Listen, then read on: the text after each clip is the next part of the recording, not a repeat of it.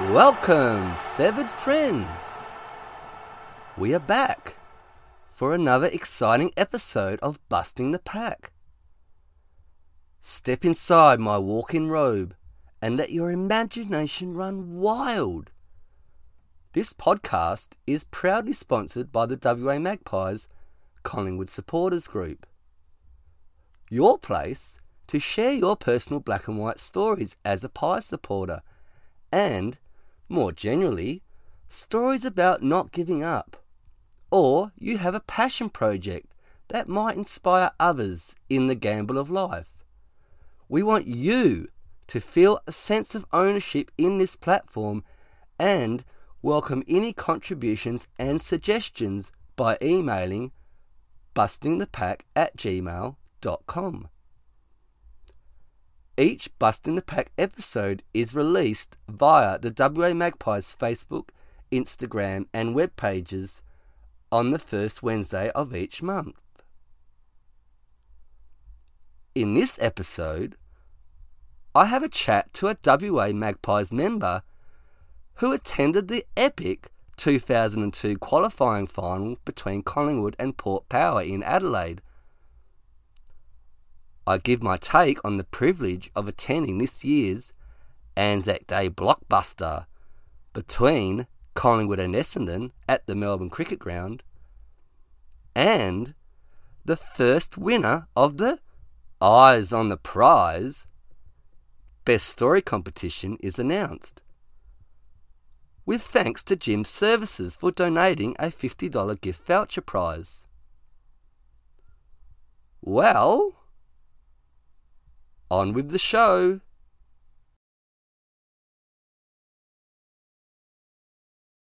My next loyal and passionate Collingwood supporter guest currently plays in the A grade of the Perth Football League for West Coast Tigers. With their league team winning the premiership last year, he attended the epic 2002 qualifying final between the Pies and Port Power with a Port fan at Football Park. The Pies' first win in a final since the 1990 Grand Final. And he is passionate about the noble profession of teaching that began in Amsterdam, of all places, after graduating from the University of Adelaide in 2010. Welcome to the podcast, Harry Dobson. Thank you for having me on, Jason. I'm ready to bust the pack.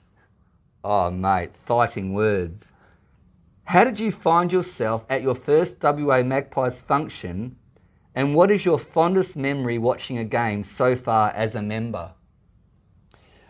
I found myself at a WA Magpies function at the Hyde Park after a Facebook search for a WA Collingwood Supporters Association because I wanted to watch the game with some like-minded, articulate fellow travellers. And I've got to say that the atmosphere there's always been particularly welcoming. It's a great social atmosphere. I love the raffles, I love the meat tray, and I love the margin tickets. Oh, the margin tickets, that's entertainment.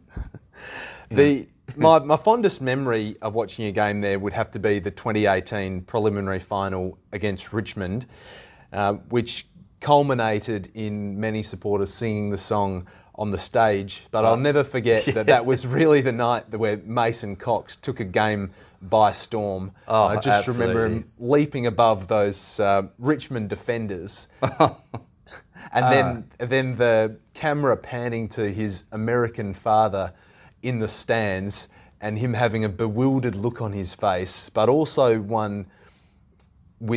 it also contained such a degree of pride that here was his son at the very centre of what was going on at the MCG, but him also not having a real idea of exactly what was going on. Oh, well, I can definitely speak from experience. I was there that famous night. I was up on stage.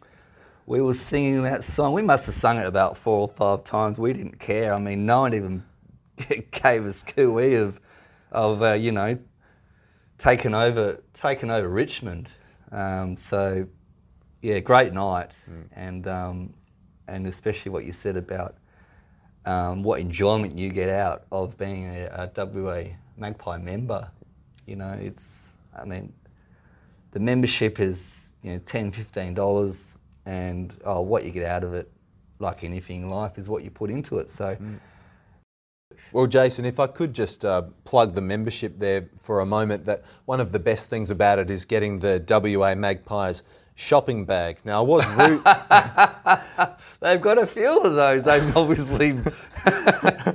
I was going to say the sticker, but please go on. I'm sure there's a story behind this. Well, I was once rudely accosted by a shop assistant at a supermarket that I won't name, but they said, clearly with that bag, that's the easiest way to identify a shoplifter. I love it. But needless to say, I don't shop there anymore. Playing for the amateur football club West Coast Tigers in the reserves team, what is your favourite playing position to emulate the black and white never say die mentality of the Magpies? Playing in the reserves team, I think generally at that level of football, there is a certain, because we are trying to impress the senior coach, we do like to try and play with a bit of run and dash. And I like to show that in my younger days, coming off the half-back flank. Nowadays, I'm more so rooted to the last line of defence. And although I'd love to play like one of the intercepting defenders at Collingwood, like Jeremy Howe, I mean, how I wish I could jump like him, or Darcy Moore, just with his great leap and his beautiful long kicking as well. Oh, it's great. But poetry in motion. Indeed, poetry in motion.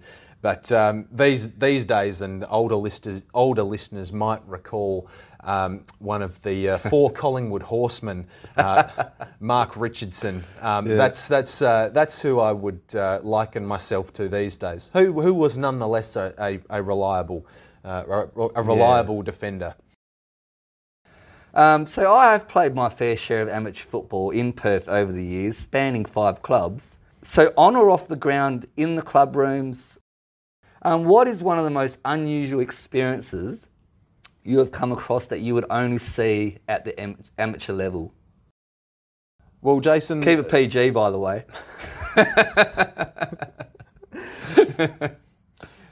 Well, Jason, I'll start with talking about one of the most unusual experiences I've seen. Now, this wasn't from playing amateur football here in Australia. It was actually when I was living in the Netherlands and I was playing rugby over there. Anyway, one of the traditions that my rugby club had from when we played away games and we'd take the bus back was obviously to have a little bit of the amber fluid, and then we would start singing some songs. Remember, I've played amateur football. I know what you're referring to. Yep.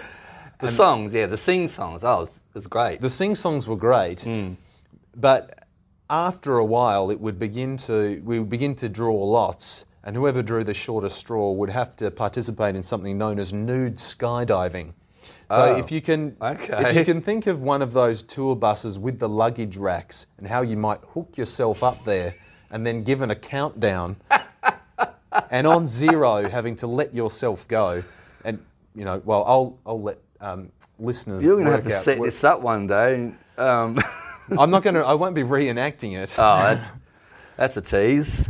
But also in my role at my football club down at West Coast Tigers, and we play down at City Beach Oval in the A-grade competition, as you mentioned, Jason. Yes, I've given you that lovely plug. One of the roles I've had down there is also as a team manager, and footballers, God bless them, really. I'd use an Alan Jeans quote here, who said that footballers are like sausages. You can fry them, you can curry them, but at the end of the day, they're still sausages. Well, it's like footballers. You can present them any which way, but footballers can still be a little bit simple. Now, I will never understand how difficult it is to remember white shorts to play at away games. you know, if it were up to me... Come on, you had one thing to remember. One thing to remember. It's black at home, white away. That's exactly right. Well, black would have been black shorts in your day, Jason. We play in the dark blue shorts, but still it's coloured for home. One of your Eagles, yeah. And white away. Yeah. So I won't slight my teammates any more of that, but it is quite remarkable how players will remember to do that. In terms of some of the more unusual experiences as well, I can definitely, some of my teammates are a little bit unusual, is that they will spurn footwear arriving to training really until the middle of July, when it's, of course, Perth is at its coldest. But I've seen some terrible footwear fashions after training. I'll remember, just for the listeners, if it was you, please do not do this fashion again. He's still wearing his football socks. He's obviously had a shower, he's cultured. He's wearing thongs. Mm-hmm. He's got his mobile phone, and they were bricks back in the day, clipped on to the top of his football socks. Just loving life. Just going. So footy socks and thongs, Jason? Yes. Are you sure he didn't have... With a mobile phone clipped to the top of... Are you sure he didn't have COVID-19? He must have been far ahead of his time. What I'm getting at there is, Jason, is that surely footy socks and thongs would be a sign of loss of taste, which I'm told is one of the signs of having the coronavirus. Well, he must have had it in spades then. I believe you secured 2 tickets to the 2002 qualifying final between the Pies and Port at Adelaide Oval to watch with a Port fan. Well, I guess you can't have everything. But what was your perspective of that epic win that helped propel the Pies towards playing in a grand final? The first one since 1990. Yes, you're correct there, Jason. In the end, it was Collingwood's first victory in a final since the first ever AFL grand final. Correct. In October of 1990 against Essendon. The one that we had to play in October because we never do anything, normally. I think we're undefeated in grand finals in October. Maybe move it there permanently. We are. We're not going to get another shot at that. So not in the short term. There's no more draws to be had on, I've been reliably told. So yeah, the big day, the big night. It was a night game. That's right. So it was a Friday night, and I was in year 10 at the time. I was 15 years old, and I went with my friend Tom down to Football Park, which is in a place in Adelaide called West Lakes. So it's way out in the northwestern suburbs of Adelaide. We travelled out there, and I think this is, in my young life to that stage, this was the most excited I'd ever been about going to see a Collingwood match played in Adelaide. And of course, in the 90s, Collingwood had given me a sort of disillusioned sort of childhood. I remember a few years in the 90s, they'd sort of tempted by winning a few of the early rounds under Tony Shaw and then losing streaks of 10 games in a row and just completely falling down. But, this one, there was a real sense of hope and expectation, particularly around how the team had been playing. And that was the real emphasis of those early Malthouse teams, was that they knew their roles as footballers, they accepted them and they executed them so well. But nevertheless, there was a sense of anxiety around this game because the great captain, champion and warrior Nathan Buckley was out injured leading into this match, and the big question was, well, who will carry the midfield and who will step up? No Buckley. No Buckley, playing away, hostile crowd. So who filled the breach in your eyes? Well, I remember Port Adelaide won the first clearance of the game, and Roger James kicked it into Port Adelaide's forward 50, but Collingwood were able to rebound it. There was a kick inside forward 50, and then the real spark came from Rupert Betheris, who was lining up in the forward pocket that night, who snapped a goal over his shoulder. And to have a goal within the first minute, I really think settled the nerves of that Collingwood side, because it was a pretty young side. And it was a very hostile environment. Indeed. That they found themselves in. Yeah, and in those days, Port Adelaide didn't always attract a big crowd to their games at Football Park for whatever reason. Despite the success that they'd had in home and away games, they hadn't yet been embraced by, well, really outside of Port Adelaide supporters in South Australia. Yeah, fair point. Obviously, they did come into the league later than the Adelaide Crows. So, I mean, obviously Rocker had to be involved because he's just Rocker. He can just do the unbelievable. He's just kind of like, yeah, hold my beer. Yeah. Well, this time well, would you like a goalpost hike? Because that's what he tended to do. Well, in this game, he was changing in the ruck with stunning Steve McKee, who, again, older listeners would recall the big number 12. Do you recall him? Yeah. I do recall stunning Steve, but at this point in the game, McKee would have been on the bench and Rocker was in the ruck. He gathered an errant Port Adelaide kick on the eastern side wing at Football Park, which was pretty close to where my friend and I were sitting, gathered it and took 4 or 5 steps to balance and then just sent the ball sailing over the goal umpire's hat. And he would have been 80, 85, 88, maybe 90 metres out with this kick. Drop punt all the way, straight as a die. So Rocker definitely stepped up in that game with some really important goals. But the forward line functioned so beautifully that night as well. I mean, listeners would also recall from that period of time Nick Davis, who was so valuable as a small forward, and Collingwood supporters had really. He was, yeah, absolutely. He nailed just some great set shots. I think he was one of the best set shot goal kickers Collingwood has. And then you got the Mercurial Didac, doing his. Well, Didac kicked a brilliant. Doing his thing. Didac kicked a brilliant goal in the second quarter just to keep Collingwood's noses in front, and the game really ebbed and flowed. Because Port Adelaide were a quality side for sure at that point in time, and they had a lot of stars like Nick Stevens and Matthew Primus, but yeah, the player who really stepped up for mine in the midfield and carried the day was Paul Licuria. He was able to find good old Lickers, yes. He was a bull. He was a real bull. He wasn't the quickest, but. Not the quickest. He would cover some ground. Not the quickest, but was able to find the loose ball, was able to find plenty of space. And he collected 40 possessions that night. And then I think the next highest possession winner on the ground would have had 27. So he clearly streeted the field in terms of just gathering the ball and set up so many attacks out of the midfield. So Paul Licuria stepped up in Buckley's absence. And like all epic wins, there has to be that what if, and you can't go past one of the Burgoynes has marked in the goal square. Now you tend to think, this is the last quarter as well. There's not a lot of time left. They were coming home with a wet sail. They were going to overrun us. And what did you see happen? Well, you're right there, Jason. I mean, the last quarter was building up nicely, and it looked like Collingwood's young legs were just beginning to tire. The crowd was really getting behind. The power at that point. They had a brilliant passage of play where they taken it down the wing. Burgoyne marked at the top of the goal square. This was to put Port Adelaide within a point.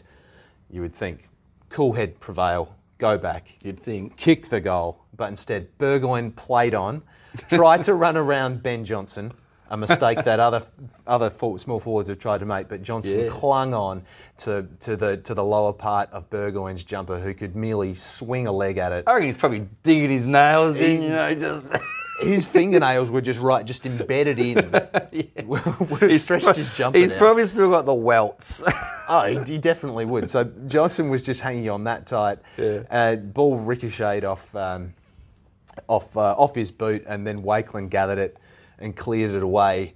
Pies took it down the other end, and Leon Davis kicked the ceiling goal. Leon.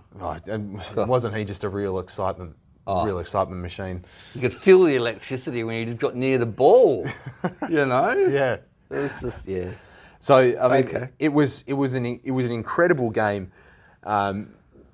Aside from Licuria, who was the real standout, was the team effort, the harassment, the chasing, the elite pressure. I mean, these days, they've got a way of measuring the pressure. I don't know what Collingwood's would have been that night, but pressure efforts, I think they call them. Pressure acts. It's all about how many tackles you lay, but it's not so many it's not necessarily how many tackles you lay, how many do you stick. And the perceived But pressure. there's so much energy, like in tackling someone, and then they can still just pop the handball away, and then the chain continues. So it's very the modern player. Wow, what they expect to do now just to get onto the ground is like light years from those 80s and 90s. Oh, definitely. Well, I mean, even comparing players from 20... And they never play in their own positions anymore. They like to just use a third of the ground, like... Yeah, that's right. Like soccer, so... Yeah.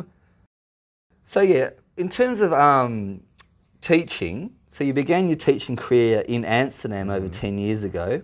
What challenges did you have to overcome relocating overseas?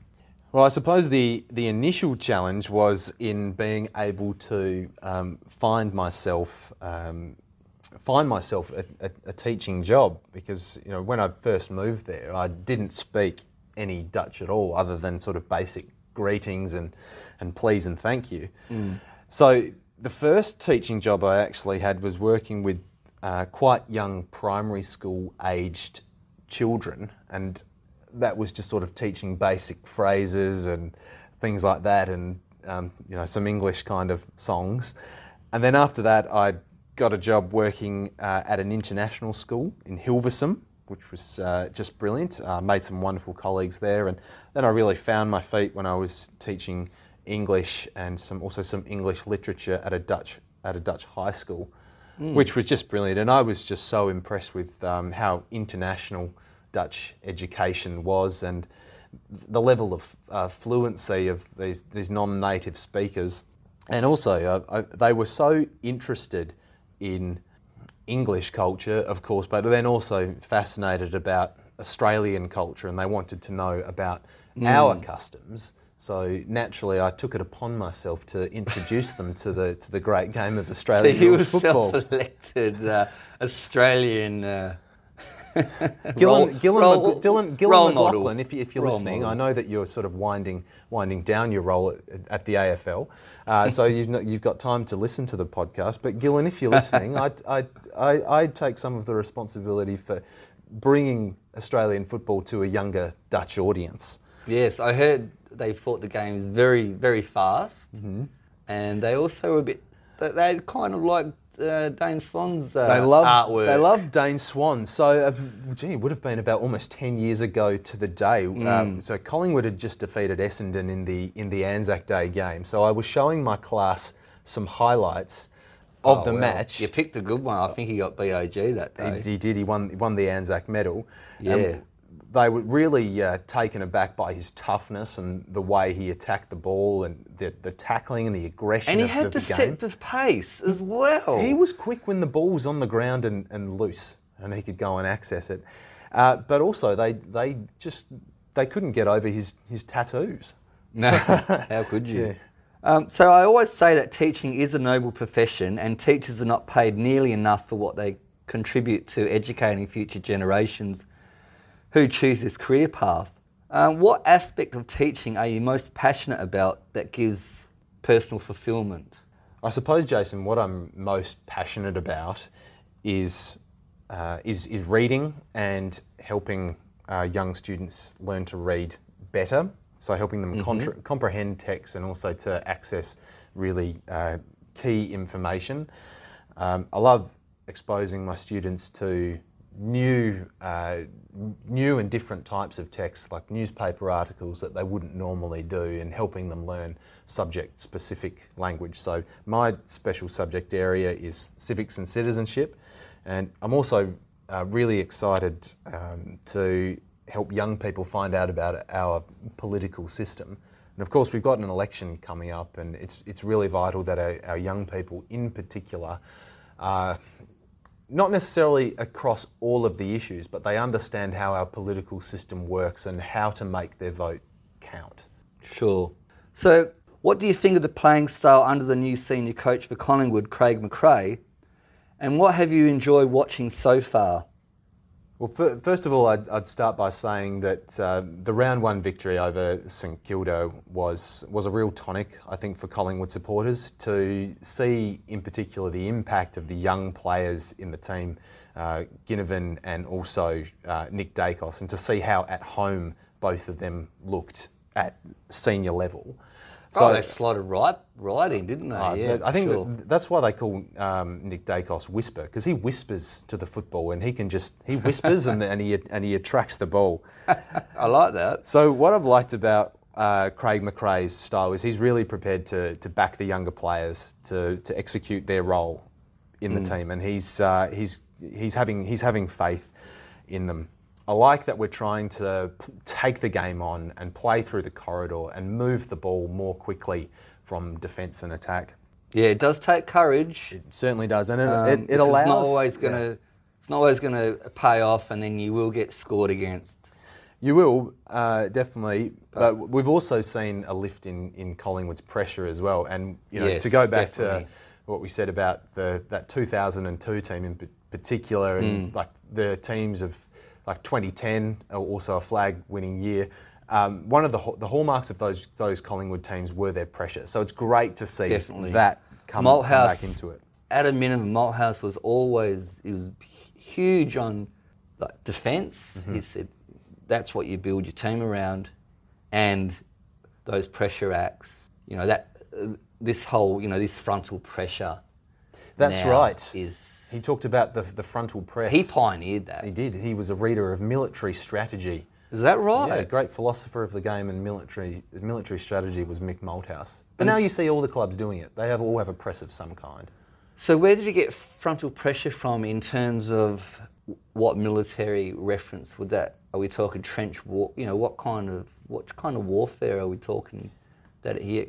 I'm not entirely sure. That is fascinating. I might have to. I'm not entirely sure. Follow that up now. You too, listeners. I want to know. I'm not entirely. What you think? I'm not entirely sure, Jason, but I think Malthouse had been reading Sun Tzu and the Art of War. I watched an episode of Simpson last night that referenced that and how Homer decided to put his own take on it, and it was a very entertaining episode, I must say. But I've got to say, I digress. losing the last 3 games, and particularly the winnable games against Geelong, West Coast, and Brisbane were really all winnable games, and that West Coast game was a little dagger in especially in the after putting up such a good fight against Geelong. Yeah, I really thought, okay, we're ready to roll the West Coast Witches hats. Unfortunately, Sydney got that honour last week. So, but we're recording this one in the lead up to Anzac Day, and really we have to beat the Bumblers. Sorry, Bombers. Yeah. Well, let's hope that they don't lull us into a false sense of security after the effort, the second effort against the Dockers last week. Which it was almost like, hang on, have they put the queue in the rack getting ready for the big blockbuster against Collingwood? Oh, they definitely put the queue in the rack, didn't they? They were walking at times in the second half.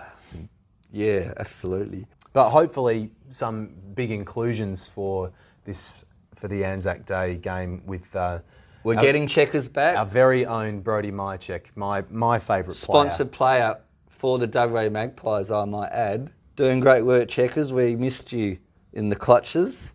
So before I close the interview, and it's been very enlightening, is there anything you would like to say to the audience of Busting the Pack?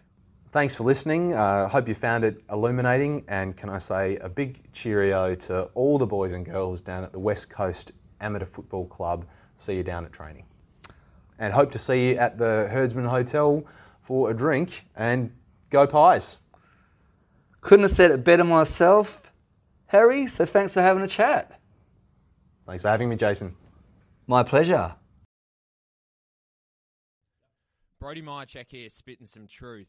When I heard the Busting the Pack intro theme song for the first time, it fired me up so much. Now I want to listen to it before I go out and do battle for the Mighty Pies and bust some packs for real. Check out the podcast at the WA Magpies Facebook and web pages. Go Pies! You had to be there. Anzac Day 2022 at the Melbourne Cricket Ground. Collingwood versus Essendon. Today, I was in the privileged position of being part of a crowd of 84,205, the most at a game since the start of the pandemic, for the traditional Anzac Day blockbuster between the Pies and Bombers. After scanning my ticket and entering the turnstile, I took a moment to soak up the atmosphere of being at the home of football again. Joining a sea of black and white supporters, they quickly learned it had been 22 years ago in 2004 since I last attended a game at the MCG. They would also learn of my unbridled passion as a Pies supporter. Prior to the game, it was a nice touch that for the duration of the Anzac Day ceremony of remembrance on the hallowed turf, food and drink outlets stopped serving customers in respect of the occasion. The goosebumps rose when the 2 minutes of silence was observed.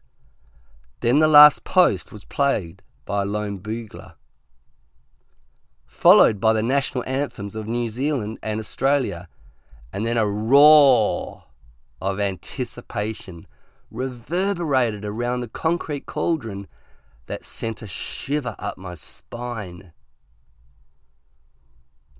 Sitting next to a guy who was using a reverse psychology Jedi mind trick when a Bombers players took a set shot for goal proved to be a source of amusement, and his strike rate at putting the mockers on them to result in a missed opportunity for 6 points was rather impressive. I did my best Amanda impersonation with her famous Miss, Miss, Miss chant, and chimed in with a bit of my hee-haw, hee-haw, hee-haw to really get into the spirit of things. With not much separating the two teams for the first 3 quarters, come the final change and the Pies only enjoyed a 1-point lead, which was far too close for my liking and a healthy heart. By now, the official Collingwood cheer squad behind the goals was in full voice, and I did my bit to those seated nearby, infecting them with my enthusiasm, and had them jumping out of their seats and high-fiving each other when the Pies kicked important goals. Collingwood coach Craig McRae's decision to send Captain Scott Pendlebury into the centre for the final quarter was a master stroke. He ended up with 25 disposals, 11 of them contested, and 5 clearances for the game. Ruckman Brodie Grundy really stood up with pivotal contested marks when it counted, and the tireless work of the backline to repel dangerous Bomber attacks proved invaluable, as Darcy Moore used his incredible closing speed to spoil a crucial pass and save the day. Not to mention John Noble, who keeps improving and is now starting to back his speed and foot skills in becoming a damaging counter-attacking defender. WA Magpies sponsored player Brodie Marchek was a welcome return from COVID restrictions, providing a focal point in the forward line, especially when Nathan Kruger was ruled out early in the game with a shoulder injury. But it was the precocious 19-year-old blonde bombshell, Jack Ginnivan, who was born for the big stage with a bag of 5 goals, being awarded the Anzac Medal for his heroics. Now, I am never a fan of the Collingwood chants starting up too soon, because there is always a chance of a comeback by the opposition in the final quarter. And what do you know? The Bombers pinched the lead early in the final quarter, but thankfully, red faces were spared with some clutch goal kicking by Brodie Grundy and Taylor Adams, helping to alleviate the stress of collective heart attacks among the faithful supporters to seal the win. Final score: Pies 15 goals 3, 93. Defeated the Bombers 12 goals 10, 82 points. An epic 11-point win, Pies! And here's a little treat. A live audio recording from the epicenter of euphoria at the MCG, when I knew the Pies were going to prevail. Enjoy!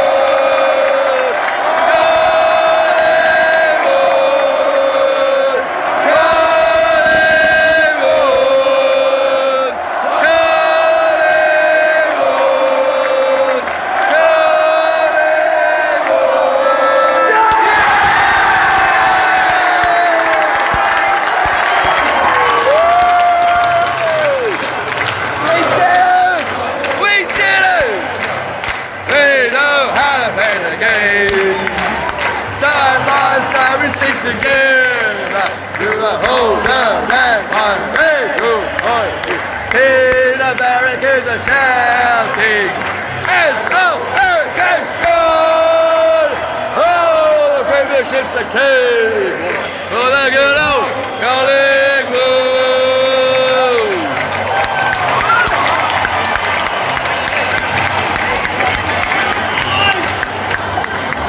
And again.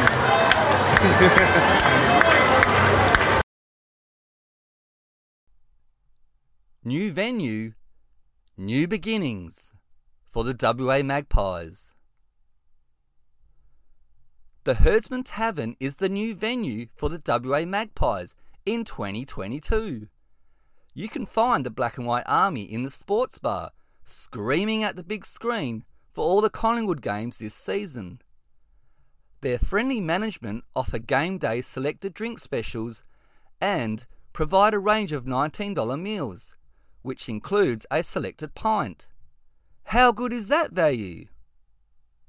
And the always entertaining margin tipping competition, when the final siren is about to sound, gives the winner with the exact game margin a $50 BWS drink voucher. Tickets are only $1. In addition, there is a prize of a Meat Lover's Paradise $100 voucher given away when a raffle is held. Collingwood have a new coach in Craig McRae, a host of exciting young players, including Nick Dacos joining his older brother Josh through the father-son rule, having the Pies royalty of the Macedonian marvel Peter as their dad. Not to mention all the players who bleed black and white for the jumper. With 2 wins from their first 3 games, here's to new beginnings. Are you having trouble getting that sparkle back into your pool? Jim's Pool Care can help out with any pool problem. You're done.